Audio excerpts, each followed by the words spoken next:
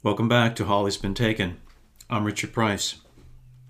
As you recall from the first episode, a group of retired police investigators outlined the moments before and after 10-year-old Holly Piirainen was abducted in August 1993, while she stood near the edge of South Shore Drive, a quiet, semi-rural neighborhood in Sturbridge, Massachusetts. The most startling part of that story surrounded a light brown pickup truck driven by a middle-aged white man with facial hair and a hat, who, nearby, slowed to a crawl on Allen Road to leer at two teenage girls as they walked to their mailbox. Fearing for their safety, the girls retreated to the house. When they returned a second time to the mailbox, the man in the pickup reappeared after turning around somewhere down the street. The girls quickly retreated once again. About 200 yards away, Holly stood by a border fence near the end of South Shore Drive, close to Allen Road, waiting for a litter of puppies to emerge from a farmhouse. After the second pass-by, the man disappeared again down Allen Road towards South Shore. When the teen girls walked into the house, one went upstairs and told investigators she saw, through a bathroom window, the pickup a third time, accelerating past the home and away from South Shore Drive. The driver was looking straight ahead and did not look up our driveway, the teenager told police. The investigators believe the man in the pickup truck turned around at South Shore and eventually kidnapped the Piirainen girl. In our opinion, the investigators wrote, no rational person who had the opportunity to visit this site saw how close the cousin's driveway is from the dirt road where Holly Piirainen was standing, understood how rural the area is, considered the disturbed and sexually compulsive behavior of the middle-aged looking man in the pickup, noted the movement of his vehicle back and forth, and knew the timing and the extreme rarity of this type of crime in this area, would have a shred of doubt that the man in the pickup is the killer. Who is this man in the pickup? Did he commit this crime as the investigators allege? Is he alive? Is he dead? Does he have a criminal record? Is he in prison? Did he victimize other women and girls? Does he have a family? I spent many hours diving into this angle. I examined public records and interviewed scores of people, including those who were familiar with the investigation but would not speak publicly. Over time, I was able to draw a vivid picture of the man in the pickup truck, including his whereabouts, his past, his personality, his family, and other details. I also created a detailed timeline of the moments before and after Holly's abduction, which reveals new details. I'll tell you what I saw, heard, and discovered during a Zoom call with members of the Piirainen family. In the past, investigators did brief the family about the man in the pickup truck, including his name and some background history. During my call with them, they learned more. Some they were familiar with, but other portions they heard for the first time. Whether or not you're familiar with this case, you will hear details never revealed before. This is also the first time the Piirainen family has publicly discussed this angle. One point, I decided not to reveal the man in the pickup truck's name in this episode because the Holly Piirainen case remains active and open. He has never been charged or publicly identified by the district attorney as a person of interest. Under the eyes of the law, he is innocent unless proven guilty in a court of law. I'm also withholding some details that, if revealed, could damage the investigation. Okay, let's return to the Zoom call with Carla Jackman, Holly's aunt, Leah Jolin, her older cousin, and Julie Gerning, Holly's younger cousin. As a reminder, those sensitive to disturbing content should not tune in. There will be details about abduction and murder, which is distressing. This story could be harrowing and haunting to some, so please keep that in mind. The first thing I want to do is I want to go back to August 5th, 1993, hours after Holly was kidnapped, to a spot not far from where she disappeared.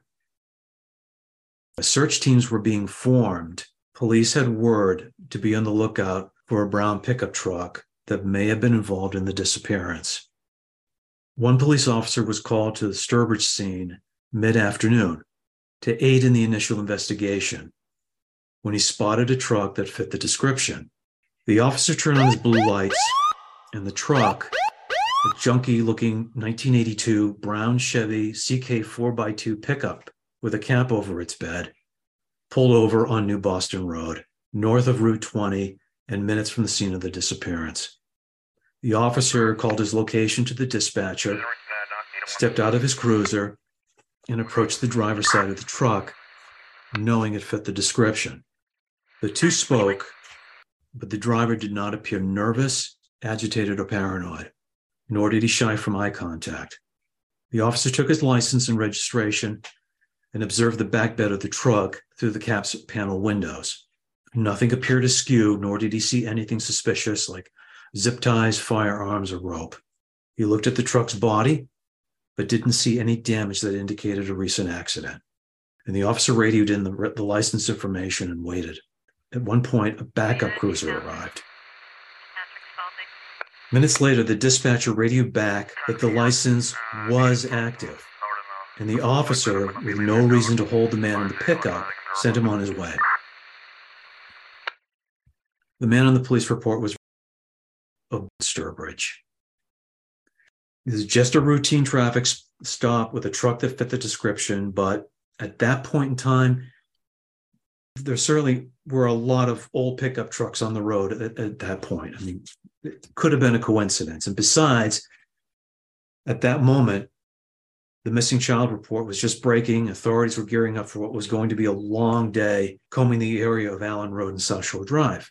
So from this point on, I'm going to just refer to him as the man in the truck, since he's never been charged with this crime, nor is he listed as a registered sex offender.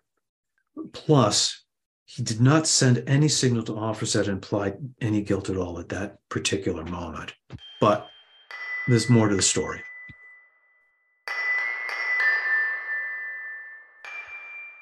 The man in the truck made a name for himself over the years in central Massachusetts, including Worcester and surrounding communities. In the 1990s, his physique was kind of tall. He was round in the middle, broad shoulders, muscular legs. You could tell just by looking at him that he would not injure easily in a fight. One person described him as, quote, someone you would not push too hard or he would snap and wouldn't stop until something really bad happens. Cops who knew him said he never played by the rules, but he was lucky when he needed it. Over the years, the man in the truck accumulated 34 criminal cases in Massachusetts, a number that some seasoned law enforcement officers refer to as average. 18 are vehicle-related, operating with a suspended license, operating an uninsured motor vehicle, number plate violation to conceal ID, registration not in possession, and forging and misuse of a motor vehicle document. But he also faced a judge for other offenses, none involving a minor: disorderly conduct, larceny over $250, assault and battery, payment for sex, larceny from a person, larceny by check, uttering a false check, forgery of a document, identity theft, and threat to commit a crime. A retired police officer told me the man in the truck was observed at a Massachusetts library in 1999 surfing porn websites. When the officer arrived, our subject was arrested for disorderly conduct and resisting arrest. He served time in a house of corrections for some of the offenses I mentioned. I feel like I did know that he was arrested for looking at porn in a library. That's Carla Jackman, Holly's aunt. I feel like I knew that.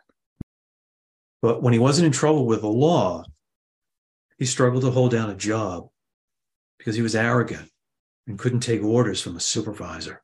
Skilled in construction and carpentry, he would often argue with fellow workers. But when he did earn a paycheck, he would often blow it at strip clubs or on prostitutes, his ex-wife told me. He was a security guard at the now-defunct Stevens Linen Mill in Dudley for a time. Still, he was let go because he used the company phone lines to make sex-related 1-900 calls. Before the internet, 900 calls were popular money-making schemes in the 1980s to early 90s. Ads invited their target market to dial a phone number with a 900 area code, which included an add-on charge to their phone bill of a fixed amount per minute. His ex-wife said he once ran up a $400 phone bill at home when they were married. The two went to therapy, and a counselor diagnosed him as a sex addict. And the couple lived in a particular apartment building in central Massachusetts. Their neighbors were a 17-year-old pregnant girl and her 18-year-old husband. One night, the husband knocked on the door, waving a letter by the man in the truck, allegedly written to the girl. It read that he wanted to get to know her better and that he wanted to touch her. One day soon after, when our man in question stepped out of his car when he got home, the 18-year-old husband was waiting and allegedly threw a hammer that missed our subject's head by inches. When I asked his ex if she ever knew him to approach other underage girls, she replied that the 17-year-old neighbor was the youngest the ex was aware of, and that she did not believe he would chase a girl as young as 10. He preferred older teens, she told me. But he did like thin blondes. Holly Peranian had blonde hair, I said. And the ex-wife went silent. I have a question. Kind of made me think about the two teen girls that were harassed. Were either of them at the time blonde? Yeah, I'm not sure cousin, but that's Holly's older cousin, Leah Jolin. Was blonde, is blonde.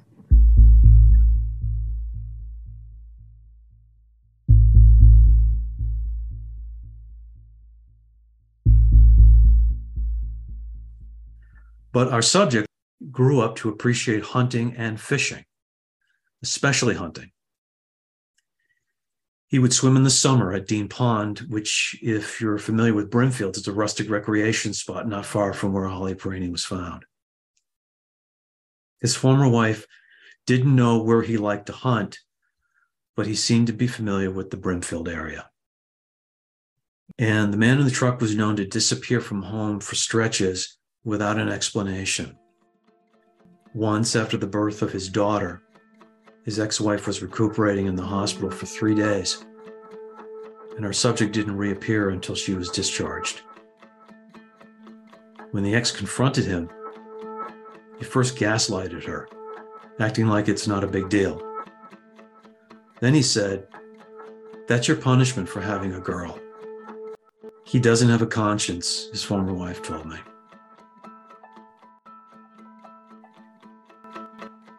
Here are two flies in the ointment about this. The ex-wife said he drove a dark brown pickup and always knew him as clean-shaven.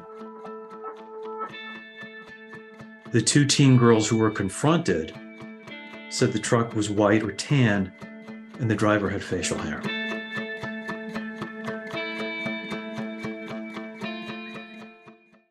In the summer of 1993, after he split with his wife, he found himself in a familiar predicament: unemployment. He shared his Sturbridge apartment with his 76-year-old mother, who worked in the laundry room at the Public House Inn in Sturbridge. She had an easygoing personality and didn't question her wayward son when he disappeared for stretches of time. On August 5th, 1993, the day Holly was abducted, our subject was in his truck mid-afternoon when he spotted a cement mixer lumbering down the road. He decided to follow it, hoping it would lead to a job site where he could introduce himself to a supervisor. Okay, so that was when he was stopped by a police officer and then eventually sent on his way. Here's the kicker. His license wasn't current. Someone made an error. If the police caught it, they would have detained him. So here's the rest of that story. 6 days after Holly disappeared on August 11 in Southbridge, Massachusetts, confirmed by additional traffic records I obtained, the man in the truck was stopped and issued a citation for driving with a suspended license.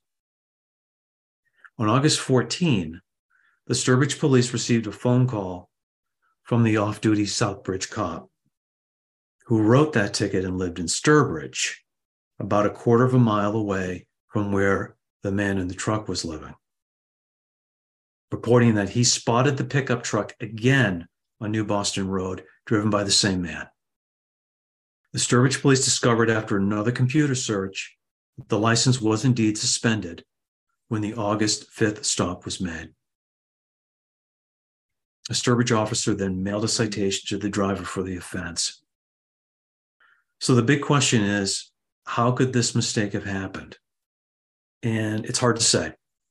Perhaps the dispatcher erred, or the problem might have been at the Registry of Motor Vehicles, well known to hardened Massachusetts residents and watchdogs for its error-prone and bureaucratic ways. Perhaps that day the database might not have been current, or there was a data entry screw-up of some kind. One expert I spoke to said back then, if a dispatcher ran the license number, they might get a different result than if they ran it under a name and a date of birth. That, to me, might be the most logical answer, is that when he was stopped on August 5th, they might have ran it under, say, the license number, and it came back as active. But if they ran it under his name and date of birth, it might have come back as suspended. Is any of this familiar to you? Like this whole narrative I told you about the police stopping the truck and that they made a mistake with the license. Is that I heard that before. You have heard that before? Okay. I don't know who I heard that from, but what could it? Have you known that for a while? I'm wondering if you had told me that before. No, I didn't tell you that. I did know that he was stopped and they let him go, and then they realized his license was not valid after the fact. I did hear that, but I don't remember who I heard it from. What time was he pulled over on? August 5th, he was pulled over the day. Yeah, what time was he pulled over at? It was midday. It was mid-afternoon. It was probably sometime between 2 and 3 o'clock. I don't know precisely when. I was not able to get the police log that showed when he was actually stopped.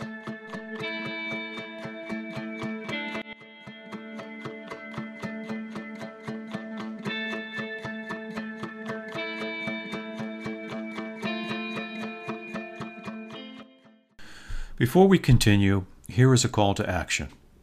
The Peranian family needs your help. If you or someone you know has information surrounding the abduction or homicide of Holly Peranian, no matter how seemingly inconsequential, please contact the Hampton District Attorney's Office in Springfield, Massachusetts. The website is hamptonda.com. You may also call the Massachusetts State Police Detective Unit at 413-505-5946, or the State Police Unresolved Cases Unit at 855-627-6583. You can also text the word SOLVE to 274-637 from your cell phone. You can also find all of this info, plus links, in the podcast episode description. So here's another kicker. According to 2 sources, a warrant was eventually served to search the truck. You're familiar with that part? No? Okay. I'm not sure how much time passed since the day Holly disappeared, but both sources said it was much, much later. And when the search was completed, no evidence was discovered. We know a person was driving a pickup that resembled the one witnessed by the teen girls on the day of the abduction, but we don't know if it's the same. So we know pickup trucks are ubiquitous, even brown ones. However, as the retired investigators have said on their website, at helpholly.com website, they said given the rural nature of the area and the low crime rates, it would seem to them that the person in a tan pickup who harassed the teen girls is also responsible for Holly's abduction.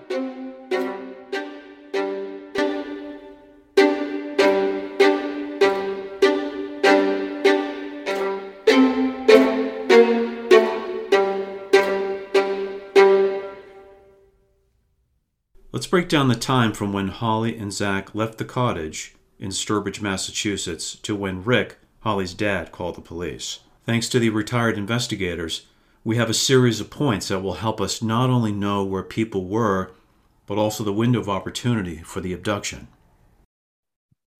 What I'd like to do is go through the timeline of what happened on August 5th. And there were a number of aha moments when I built this that I want to share with you. There are a few pieces here, though, that I think really kind of cement the timeline here. The first one was from the incident report, which said that the dispatcher notified a patrol officer to go to the scene at 12:52 p.m. The other piece is that there were two witnesses. One saw Holly at the fence, quote, close to noon. And the second is a man heading home for lunch and spots the Peranian brothers shortly after 12. So here's three pieces that kind of help us. The patrol officer being dispatched at 12:52 p.m. is our anchor. The other two pieces kind of give us a little bit of a sense of where everything else falls into place.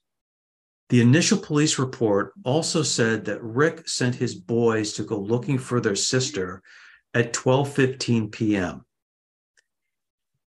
When I ran the timeline, there was no way that fit. And I thought it was, there was a lot of anxiety going on. He was extremely stressed at the time. He just couldn't get his bearings on straight at the moment.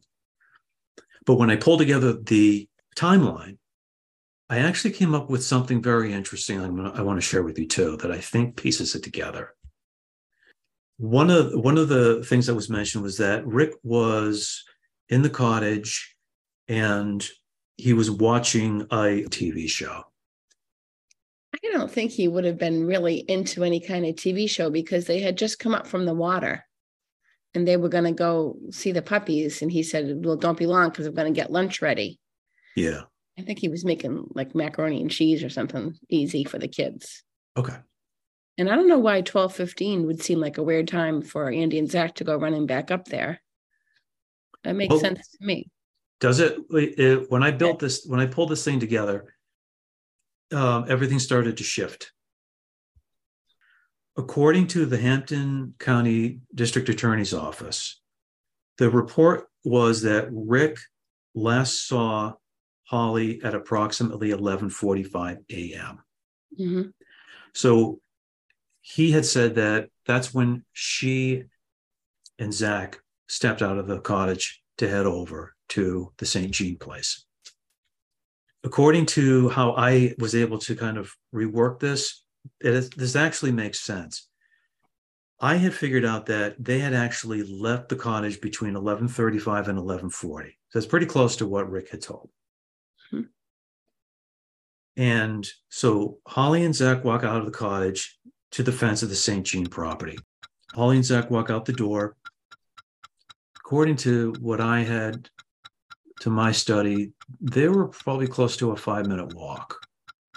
Mm-hmm. And I say that because in real time, but also taking into account those short little kid's legs that Zach had. So he needed a little more time to get where he needed to go. From what I can see, they left around between 11:35 and 11:40 a.m. Between 11:40 and 11:45, they arrive. According to how this falls into place, between 11:45 a.m. and 11:50 a.m., Zach walks back home again. So he was only there for a short period of time. And I know this, as I kind of go along, you'll understand why this is true. Between 11:50 and 11:55, approximately, Zach sits on the floor next to his dad, who's watching that late morning show. between 11:50 and 11:59 a.m., which is the witness who was there close to noon, a neighbor, as she drives by, spots Holly. And she says, maybe Zach, I'm not sure, by the fence where the sneaker was found. From the way I built this timeline, she thinks maybe Zach, but I don't think that was possible. Zach had to have been back home or almost home at that point. Let me pause briefly to clarify a point. The shortly before noon witness was sure she saw Holly, but unsure if she saw Zach. If my timeline is accurate, she didn't see him. If Zach had returned home by about 11:55 a.m., then I will argue that the shortly before noon witness saw Holly at approximately 11:55 a.m. Between noon and 12:05, Zach and Andy walked back to get their sister. So I'm picturing this. Rick is watching the show, whatever the show was. And then the show ends at noon. And it kind of pulls him out of whatever it was that he was watching at the time. He realizes that, okay, it's 12 o'clock. The news is coming on. He looks around. He sees Andy. He sees Zach. Doesn't see Holly. Zach, where's your sister? She's with the puppies. Andy, take your brother. Go get your sister. Bring her back. I'm going to make lunch. So off they go. So that is sometime between noon and 12:05 p.m. The neighbor and the boys were very close to bearing witness. Very close. But there's something else I want to share with you, that given the sight line on South Shore, the boys would have seen the kidnapping about 3 minutes into their walk because of the way the street is laid out. If they had left at 12:02 p.m., they would have seen the end of Allen Road at 12:05 p.m. But since they didn't witness the crime, then she was taken sometime between 11:55 a.m. and 12:04 p.m. It's 9 minutes. That's all. Just a 9-minute window. Between 12:05 and 12:10, which is the shortly after 12, a witness driving on Allen Road heads to lunch with his mom near the Peranian cottage when he sees the boys looking around at the edge of South Shore. So from what I can see, that was the period of time they found the sneaker. Andy probably got instantly alarmed. They were there looking around, I'm guessing at the most 5 minutes. Then they head back. They walk in the door. It's 12:15 p.m. And they show their father the sneaker. And the reason why I think that Rick said 12:15 to the cop originally was because that was the moment where he was aware that something was horribly wrong. So that was the moment that his life changed. So 12:15 kind of got burned in his head right at that moment. It's not possible that he had sent the kids out at 12:15 to find their sister when a witness already said they saw the boys shortly after 12. So it doesn't add up. So they walked back to the house at 12:15. 12:17, they probably jumped in the Jeep and started driving around. They went to the spot. So they arrive at the scene at about 12:18 p.m. 12:19 p.m., they drove over to the St. Jean farmhouse, and Rick knocks on the door and talks to the homeowner there. And they get back in the car and they start driving around. They start driving up and down Allen Road. But, and correct me if I'm wrong, they did it in a slow, deliberate way, right? If you're driving up and down Allen Road looking for somebody who has one sneaker on their foot, you're probably stopping at each house, trying to look in the side yards, trying to look to see if she's somewhere over here, somewhere over there. So they're kind of bumping up Allen Road and then turning around, going back down Allen Road towards South Shore again, perhaps, and doing the same thing again past South Shore, right? Does that make sense? I think they also went on South Shore Drive further. That's right. Then they turned back onto South Shore and went all the way down South Shore doing the same thing once again. So that takes us to 12:50 p.m. We get back to the cottage. I imagine they probably ran in, hoping that she was home at that point, or she was on the dock in the back, or something like that. 12:51, he calls 911, and 12:52, the dispatcher calls the police car. So we only had 9 minutes. That's the window, just 9 minutes. That is how I see it.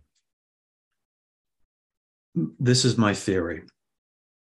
The man in the truck, the man that we've been talking about, it would take him 17 minutes to drive from the corner of Allen Road and South Shore Drive to the turnoff at Five Bridge Road. Then about 5 more minutes, approximately, to drive the outer trail to the clearing. So that means that at approximately 12:20 p.m., they arrive at Five Bridge Road. And I'm speculating that they did not go anywhere else first. They get to the wooded crime scene at 12:25 approximately. So from what I can see, between 12:25 and 12:35, unspeakable things. And roughly around 12:40, our guy does a 3-point turn and he heads back the way he came in. So he would turn off of Five Bridge Road, and he would take the outer trail, which runs closer to the river, and then banks around to the clearing. And then later he does a 3-point turn and goes back the way he came and gets back onto Five Bridge Road, and then travels to Route 20 and heads back the way he came. Where was he living at the time? That's Julie Gerning, Holly's younger cousin. He was living in an apartment that he shared with his mother. She worked at the public house in the laundry room. So I believe what happened then is that he went home. Although only the alleged killer knows this, it is possible, given her personality, that Holly defended herself at some point and the man panicked, then reacted in a compulsive and cowardly moment, fearing that she would turn him in. What happened after the man in the pickup truck allegedly left the clearing is also speculative. However, if it was between 12:30 and 1 p.m., he could have driven back to his Sturbridge rental, knowing his mother was working, and allegedly cleaned himself of evidence. I'm guessing he took a shower, changed his clothes, and allegedly scrubbed the truck of any evidence. Then, noting the time of day, he might have prepared himself lunch before eventually deciding to jump back in the pickup and continue his quest for a construction job.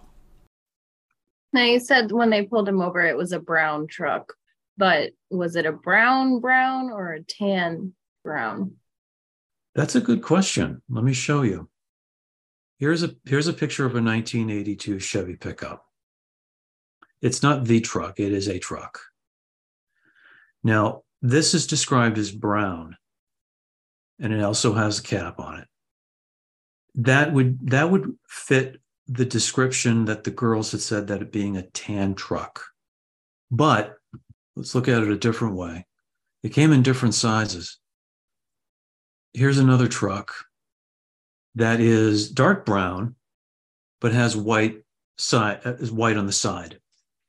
Now, imagine the first truck with that white cap on top of this truck.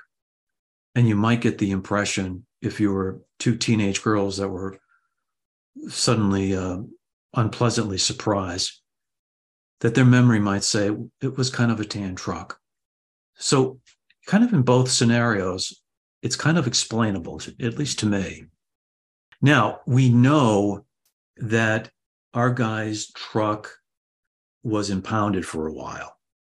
The police had a search warrant. So we know, or they know rather, what the truck actually looks like. I'm sure they took photographs that are sitting in the files. So they know exactly the truck looks like. So did the driver of the truck, who was stopped midday on August 5th, also travel up and down Allen Road around noontime? That's the question. And did he admit to seeing Holly on South Shore Drive near Allen Road to investigators? And Carla, you mentioned something. As my interview with the Peranian family continued, Carla revealed this detail about our subject that investigators once told her. Yeah, the T-shirt, the man in the truck described the T-shirt she was wearing, and it was not the same T-shirt that was listed in the poster. So only person that really saw her that day would know that T-shirt in the poster was not the same T-shirt she was actually wearing. Okay, so he correctly identified the T-shirt that she was wearing the day she was abducted. Yeah.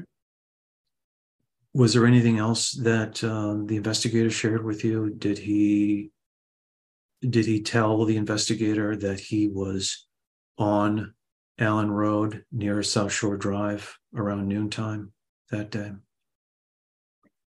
I'm assuming he did, since he said what shirt she was wearing. Mm-hmm. He had to be, or else he wouldn't have seen her.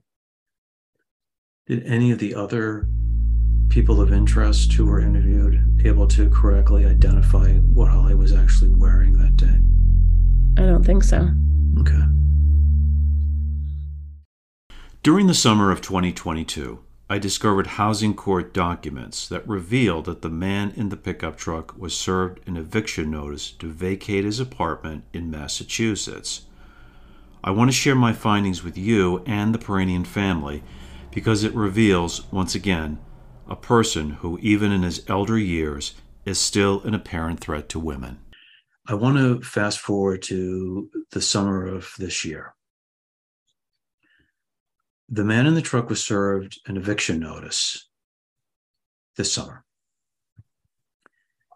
And the summons was mailed to him, I was looking at court documents, ironically on August 5th. And it said this: on or about May 17th, 2022, the court document claims that our subject unlawfully touched another individual by placing his hand on the person's back and buttocks and touched the individual inappropriately and without consent. You have also continued to block other residents from entering and or exiting the elevator, making such residents fear for their safety. The man in the truck lives in an apartment building, affordable housing units for seniors. It's a nice building. And there are, I would say, probably at least 20 units in that building. He had been accused of getting handsy with female tenants in the elevators and blocking them from leaving the elevator. In the fall, he appeared in a Massachusetts court for a trial to determine if the eviction would stand. I went as a witness. I wanted to see this guy. The morning of the trial, I arrived early at the courthouse and sat on a bench outside the assigned courtroom, alongside others scheduled to hear their housing cases before a judge. The man in the pickup truck arrived shortly, sitting tall in a red electric scooter. Despite his apparent mobility limitations, he appeared robust, with solid arms, large hands, legs, and broad shoulders. He appeared to be in his late 60s, with a gray and white receding hairline and long sideburns. He wore a red t-shirt and gray track pants, with a gray zip-up sweatshirt draped over the back of the seat. He had a scowl on his face, giving an unapproachable vibe. So his adult daughter accompanied him, but the defendant and the attorney representing the building, they decided to attempt to settle in a private room rather than have a trial. So about an hour and a half later, after they went into the private room, they came out, and the man in the truck agreed to vacate within 90 days unless he violated the terms of the lease agreement again, meaning he would face immediate eviction. I learned that two of his female neighbors were intimidated by him, and he made them uncomfortable because one said he often leered at them. So the case was settled, and everyone started to go on their way. Our subject and his daughter were headed to the elevator, and I rode with them. When we stepped out, I introduced myself to the two. I said I took an interest in today's case, but was interested in hearing the man in the truck side of the story regarding his whereabouts the day Holly disappeared. And the man first stared at me with shock, as if in disbelief, like, how did you know I was here? How did you know about this? Kind of a look. Then his eyes hardened, and his expression turned into a stern glare. And it was a glare that it might be interpreted as a leering look if I were a woman.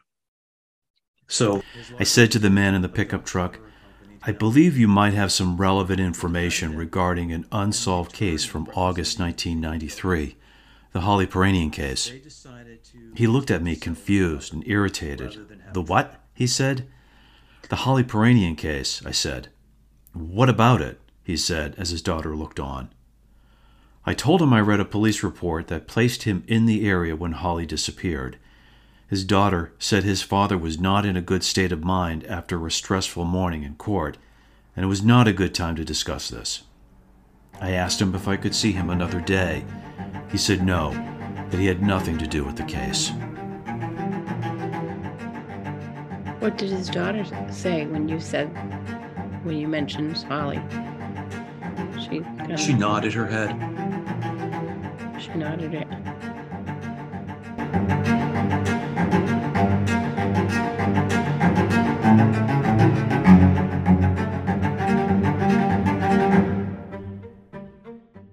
The only thing about is he seems to like older women, not children. Don't people typically have a victim in mind of a certain age? Like they don't switch from, if they like young women, like, teenager, young 20s, they wouldn't go for someone that's 10. Yeah, but he was eyeing the street, and like she said, he drove by back and forth, not just once, several times. He had driven past them. He could have turned around and seen Holly a couple times with that shirt on. This blonde teen, I can't get her, like he's already got that heightened, whatever happens in their brain going on. And then Holly's there, she's younger, but at that point his brain is already switched into psycho mode. Maybe, yeah. Take what you can get when you're in that mode. I don't know what kind of DNA they have from the scene, but I think they do have his DNA. Okay. Do they probably have his DNA because he's been in a house of corrections before for other things. But do they have his DNA from Brimfield? That's the question. That's the tie-in. I don't know. I mean, they're still talking to labs, so potentially finding a DNA match is not totally out of the picture. But I think just waiting for technology to get that a little bit more advanced. And I know the retired cops think it's. Yeah, I think your brother thinks that too, right? Yeah, well, my brother thinks it probably because the T-shirt, and also because he thinks if anybody did this and they've kept their mouth shut all this long, it must just be one person that's just got no conscience. Because if it was more than one person involved, he feels like somebody would have ratted the other person out by now. He's spot on about that. Yeah, if you have a conspiracy of people then who somehow colluded and decided that they were going to abduct this child that they happened to have seen, it just doesn't add up. Yeah. Especially with the teen girls. They saw one guy in a beat up truck. And I would think most grown men wouldn't take particular notice of what a 10-year-old girl on the side of the road, the details about her t-shirt. You thinking so too now, Leah? Well, very compelling. It's kind of hard to. It's really, I don't know. It's convincing. I mean, I haven't really thought much about it until I've heard everything kind of laid out. But the T-shirt is the big piece with him. Kind of hard to. So you said in 9 minutes, how many cars drove by and even saw her at all? You know. It's weird because sometimes I'll see kids by the side of the road or kids unattended. And in my own head, I'm making a mental note of describing what the kids look like because of this. But I don't think a normal person notices what a 10-year-old girl on the side of the road is wearing. A person doesn't even really notice a 10-year-old, guy driving down the road. Or they see a kid up by themselves on the side of the road and they don't think much of it because they haven't dealt with it in their lives. He was supposed to be just a guy who's driving around trying to get work. So you're not somebody who's like really taking a close look and noting details of a 10-year-old girl who's hanging out waiting for the puppies to come out. Was it confirmed that he approached the people with the cement truck? Like, I mean, maybe back then you didn't have job searches on the internet, so maybe that was just a way to get a job, but that seems odd to me. It is odd, but you're right. They didn't have the internet back then. And here's a guy who just kind of operates by the seat of his pants anyway. And so he sees the cement truck and decides he's going to follow it, thinking that could lead to an opportunity. There's also the fact that if you're driving up and down Allen Road, I mean, she would have to be standing out of South Shore Drive, because, I mean, it's really like a turn there. So unless she was really standing out almost where the dirt turns to pavement, like almost on Allen Road, you wouldn't even see her, to notice the T-shirt driving by unless you went down South Shore Drive. But I mean, if you're just driving up and down Allen Road and she's on South Shore Drive, you're not seeing her unless you're on South Shore Drive. Unless he drove past and her cousin and turned around at the end of South Shore Drive, just did the turnaround right there. That's right. And then he would have seen her. Yeah, and that makes it even more compelling when you just think, if you're just somebody cruising down Allen Road and you go by South Shore Drive, and even if you look down and see, hey, there's a kid standing 10 or 15 feet down looking into that yard by the fence, you're not going to see the front of their shirt. She's not going to be standing displaying the front of her shirt for somebody just driving by to even notice that. Yeah, she's 20 yards in. That alone, to me, is kind of... She was probably standing up by the fence. Yeah. You just wouldn't have a head-on view of her T-shirt. She's not just standing out on the side of the road. So that's not. That's what I'm saying. That's what I'm saying. Mm-hmm. And there's only 9 minutes at best. Yeah. That the window of opportunity was there. Well, maybe it's a good chance to, somehow cultivate some kind of connection with his daughter. Just be like, maybe you can just get him to write you a note as he's dying. Just get it off your chest, Dad. Yeah. He's going to get somebody interview him that's going to feel bad for him. Because he doesn't feel bad for himself, but like to justify it in his mind, he needs someone that kind of agrees with his justification. Well, maybe he'll have a change of heart. Confess.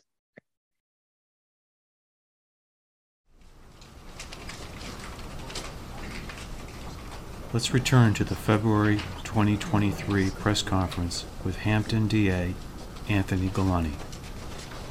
Do you think this case will be solved eventually either by DNA or through a confession? I know this case is going to be solved, and we'll see how that comes. There's various ways we're going to solve it or could solve it, and I have every confidence that we're going to get there.